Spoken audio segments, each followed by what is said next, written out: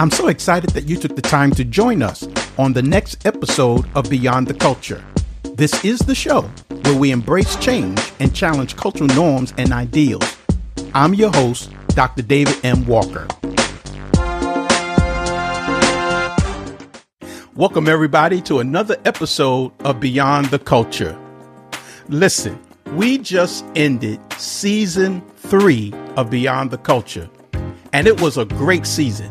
We had great interviews, we had great conversation, and I'm just excited about season 3. Now, we're going to take a few weeks off just to take a little rest, but we'll be back with season 4. But while we're on a little break, I want to bring to you each week episodes, and I'm calling them the best of season 3. So you don't have to worry. We'll be back each week with an episode of the highlights and the best of season 3. But before we get into today's episode, each week I remind you to do me a favor and hit that subscribe button. That's right, subscribe to Beyond the Culture, and that way each week when a new episode is uploaded, you get notified that you can listen to the show. And of course, the other thing that I ask you is for you to share the show. Share it with someone that you know, a family member, a relative, a friend. Share it with them. That way they will know that Beyond the Culture's on, and I'm sure if you like it, they will like it too. All right, let's get into this week's episode. I'm calling it Olympic Gold. This season, I had a conversation with 2 Olympic athletes. The first is Chauntè Lowe. Chauntè was a member of the U.S. Olympic team. She competed in 4 Olympic Games, 2004, 2008, 2012, and 2016. She was a high jumper. She was a 3-time championship medalist, and she is a 12-time U.S. national champion. My other interview is with Andrea Boulder. Andrea is an Olympic athlete. She was on the USA 4x400 relay team that competed in the 2000 Summer Olympics in Sydney, Australia. So listen, don't go anywhere. Here's my interview with Chauntè Lowe and Andrea Boulder, and I'm calling it Olympic Gold. By just saying, well, how did it start? How did you get into sports and athletics? Yeah, it's a really interesting story.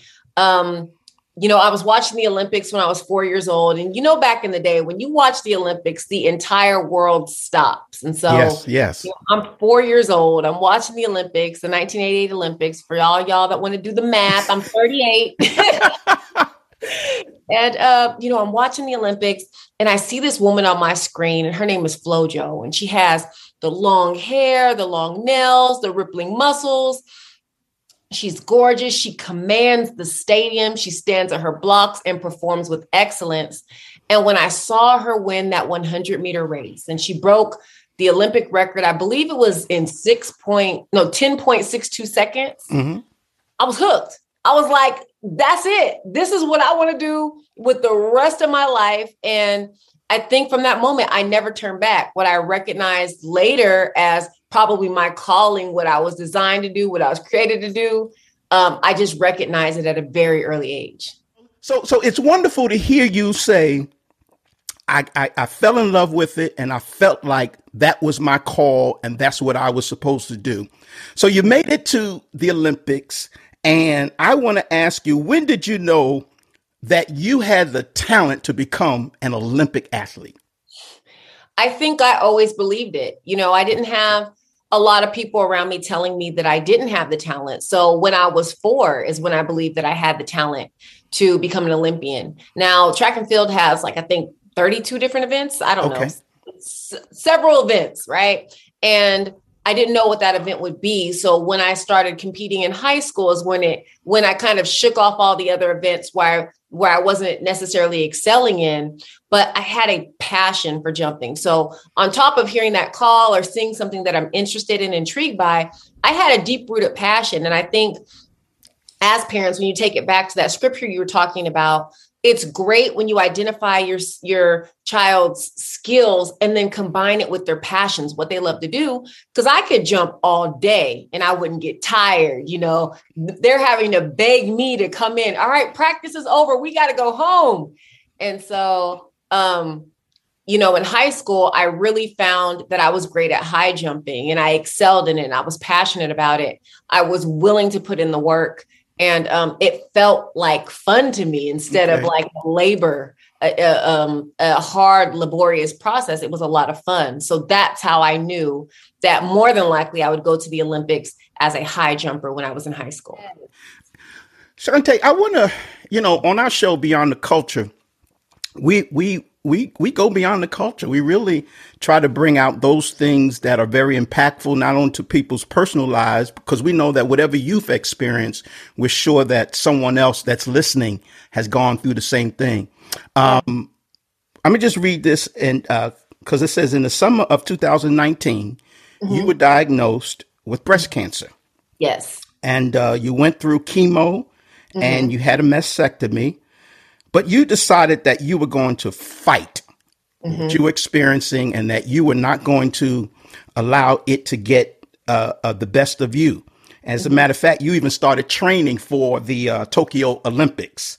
When I met you, you started talking about your experience with breast cancer. And I shared with you that my mom is a breast cancer survivor. I have a sister-in-law that's a breast cancer survivor. So hearing your story was very encouraging for me, just to know that, you know, what my relatives experience, there's someone else who's gone through the same thing, and especially someone of your caliber.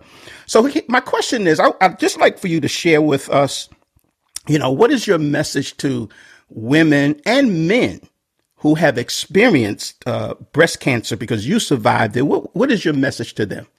Yeah, I think that even you being able to point out that, you know, one or two people, very, very close to you that have experienced it. Even myself, I know several people very close to me that have experienced it, including myself. And, you know, the first thing that I want people to understand that this is a true threat. It is. The statistics are that 1 in 8 women in their lifetime in the United States will be diagnosed with breast cancer. And the reason for me sharing my journey and being so transparent with it is because I want those numbers to change. I'm a woman of faith, so I don't believe in perpetuating fear, but at the same time, I also believe in being aware. I think that if you don't know who or what your enemy is, you would not know how to fight. Right. And I think that it's very important for women to understand their risk. For me, I found the breast cancer myself by doing self-breast exams because of another woman's story that I heard. Society, our rules, regulations, insurance practices dictate that we should start caring about breast health at the age of 40. I was misdiagnosed at 34 and officially diagnosed at 35. So with the aggressive, fast-growing form of breast cancer that I had I waited to my 40th birthday, more than likely it would have been either later stage or I wouldn't be here. And so it's very important to be vigilant. Know your breast normal. If there's dents, bumps, skin changes, immediately alert your doctor. And I think even for men, if you have the hereditary disposition in your family on the women's side to having breast cancer, then you also have a chance of having breast cancer. So you really need to go to resources like Susan G. Komen or the American Cancer Society and find out how you could be vigilant in protecting your body as well. Do you feel like your story is inspiring other women to take action? I know it is. And I only know that because they tell me. Good. I get messages on social media very regularly of people letting me know that they were recently diagnosed. They know someone who's diagnosed. And I really try my hardest to answer as many of those messages as possible. And it hurts me that I don't get to all of them. But if I didn't hear somebody else's story, I wouldn't have taken action. So I think that it's my job to share what I've went through and share my experiences, because right now, our best defense right now is early detection. And so I'm doing everything that I can on my part, but I've been blessed with an amazing platform because of athletics, because of the Olympics, and I'm using it to the best of my ability to really spread this message about early detection and awareness. If I may, here's another scripture that just ran through my head. To whom much is given, much is expected. And sometimes your own personal experiences, there comes a responsibility to share and to make sure that others get the appropriate information. Chauntè, this conversation that we're having, I mean, it's just outstanding, and I'm truly enjoying it. And we're getting ready to bring it to a close, but I asked if you've shared so many wonderful things so far, but I always ask this question of all of my guests, because again, our show is Beyond the Culture, and it's the show where we embrace change and we challenge cultural norms and ideals. And so I want to ask you, with all that you've done, whether it's in the Olympic world or dealing with breast cancer, anything, or being a mom or a wife, all those different things, how would you say you have embraced change and challenged any kind of, cultural norm or traditional norm? You've taken it head on and said, we've got to change things and have a greater impact. What would you say that is? Absolutely. So mine is a culmination of everything coming together. You mentioned earlier about defining moments. And for me, I always thought that my defining moment would be getting an Olympic medal, placing it around my neck, having the national anthem played and people cheering. But the reality is my defining moment was me sweating in a garage with a bandana tied around my head in a faded sweater, telling everyone that I was diagnosed with breast cancer. And the more research that I did, the more I understood that African-American women are 40% more likely to die of breast cancer than our white counterparts. There are a tremendous amount of factors that contribute to Black women having less favorable outcomes and, systemic racism, lack of education, lack of access to resources. I could go on. And I felt like, I was in a privileged position because I had the United States Olympic and Paralympic Committee insurance. But I'm sitting here watching my sister, not my literal sister, but my sister, going through the same battle, yet having a completely different experience because she didn't have that privilege. And in my opinion, it's wrong. It hurt. It's wrong. She was a mother also. She is a mother also. And so I felt like it was really, really important to take my platform, the doors that I have open to me, and make this statistic aware, make people aware of the statistic. And I had a lot of amazing organizations align behind me to be able to do something about it. And so one of my sponsors, our partners, Eli Lilly Pharmaceutical Company, they partnered with Susan G. Komen. And now all of us together are finding ways to tackle the racial disparities with breast cancer outcomes for Black women specifically head on. And I would like to see legislation change. So that's why I'm working with the American Cancer Society to change the rules that say you have to wait till 40 when the research is suggesting that it needs to happen much earlier. So I think that it says faith without works is dead. I can sit back and hope that things will change. But until I actually put my foot to the pavement, my mouth to the megaphone, and my muscle to whatever. You're listening to the best of Beyond the Culture, Season 3. Now, here's my interview with Andrea Boulder. That's a feeling that I wish everyone could actually feel. It's your dreams and your wishes and your goals coming to pass. Yes. You put in the hard work, you put in the time and the dedication, and sometimes there's obstacles, ups and downs. Absolutely. And you have to overcome obstacles, but you make it, you get there. And of course, you're thanking God, you're thanking all your supporters, everyone who believed in you, even when you may not have believed in yourself. Right. And that's just an experience that I'm sure you, as well as I, wish that everyone could experience, arriving to your point of destiny and to the place that you have been called, to get to. And so now you have made it. You're an Olympic athlete. You're on the team. This is the 2000 Olympics in Sydney, Australia. So I know you got a passport. Yes, I did. I know you got a passport. Actually, I don't think I actually had a passport before I had gone to the trials. Okay. But when you make the team, for whatever reason at that time, they were like, okay, sign these papers. And I had my passport in like 2 weeks. Wow. So before we left, I had a passport. Okay. So I was good to go because I wasn't prepared. Wow. So you're at the Olympics and your team, that 4x400 relay team, wins the gold medal. Yes. You come in first. You competed in the preliminaries and then you ran in the semifinals. And so you win the gold medal. You are awarded a medal with all of your teammates, and life goes on.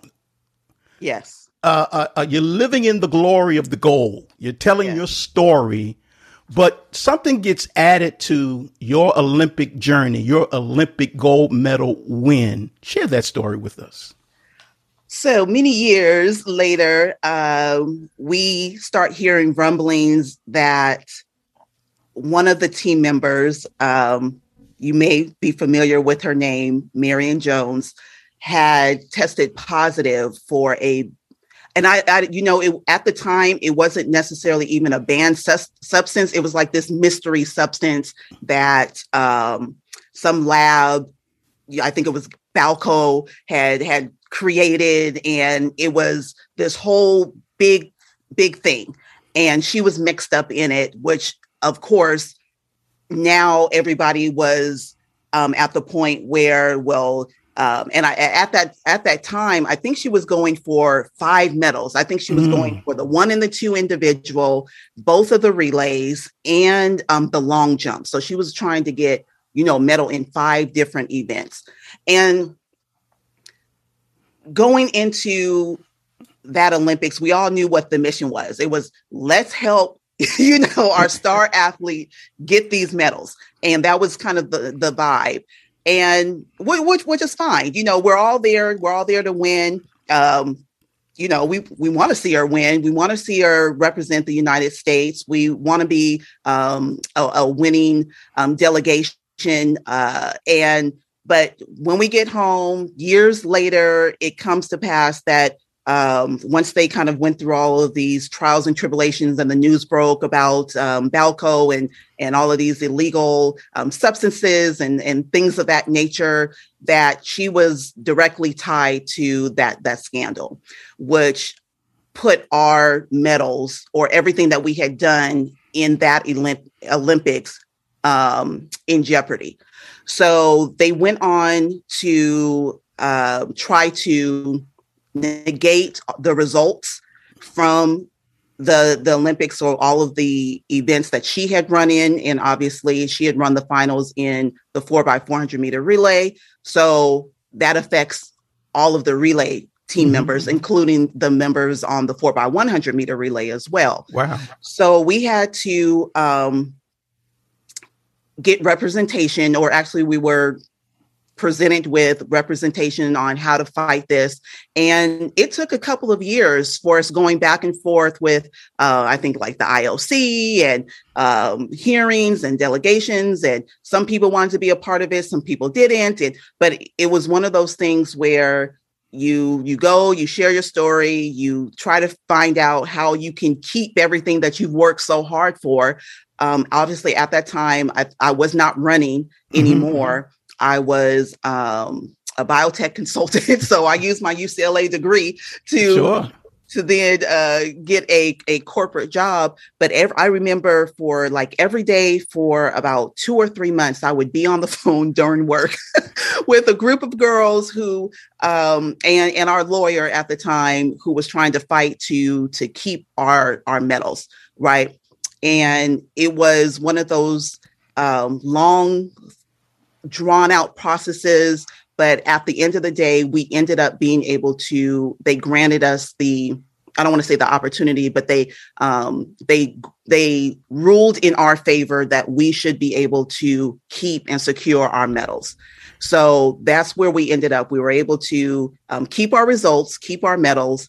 And I don't want to say it went away, but it kind of from there on, it just was one of those things. Obviously, Marion, there were some things that she had to go through, legally that prevented her, I believe, from continuing on in the sport the way that she should. But yeah, but originally they had disqualified the team.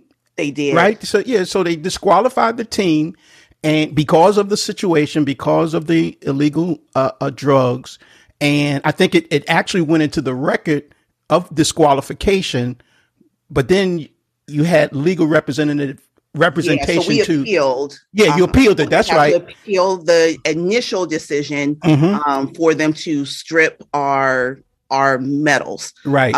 So that was the appeal process. Right. And it's called the Court of Arbitration ruled in your favor. Court of Arbitration, absolutely. That you should keep those medals, and you had nothing to do with what your teammate had done. Yes, exactly. So we had gone through this process. There were, there's testimony. I think one of the ladies actually went to, I believe it's Sweden or somewhere over there.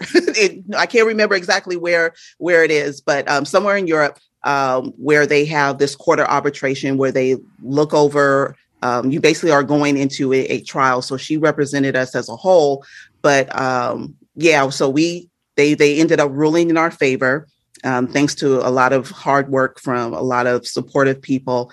And we were able to secure our medals and keep our names on the record books. So what kind of life lesson did you learn from that experience? I mean, I'm sure I can't imagine. I'm not going to try to imagine, but what was your life lesson from that entire experience? And then how have you used it going forward? Yeah, I think the biggest lesson was that even if they take away the trophies, what you have accomplished in your life, what you have fought for, what you have done to help serve, or whether that's through entertainment or through being a coach or through being an athlete, that is what really matters. And it's the accomplishment, not the jewelry or the ring or the trophy or the accolade that is what you're striving for. You're striving for the accomplishment, for the moment, for that feeling that we talked about earlier of, I really did something that only a small percentage of people in the world ever get a chance to experience. And one way or another, it didn't matter to me that there was a possibility that I could not have my name in the record books. In my heart, I knew what I did. Sure. And that was what counted. So in life, even when you win, and then find out that sometimes you got to lose on the back of that win, it's how do you keep going and being thankful for the things that you have accomplished. And I think that is the lesson that I've learned through that process. That sounds like the right perspective about life, because so many people put it on the trophy. It's all about the ultimate goal. Oh, yeah, we all want trophies on on the shelf, right? We all want rings on the finger. But that is not what's most important about life. Of course, it's always about learning. It's always about how are you going to respond in your most difficult moments? What's going to be your reaction? How will you come through? And here's something else. And you're doing it right now with this audience. How can you help someone else with what they're going through based on what happened to you? Because we all experience similar scenarios and situation. And sometimes what you go through is not just for you, but it's for someone else too. Absolutely. Yes. And I've had so many people come up and say, I saw you on TV and I saw you run and you gave me inspiration to continue running or continue having the confidence to work through. I was going to quit, but then I saw you and then I kept going.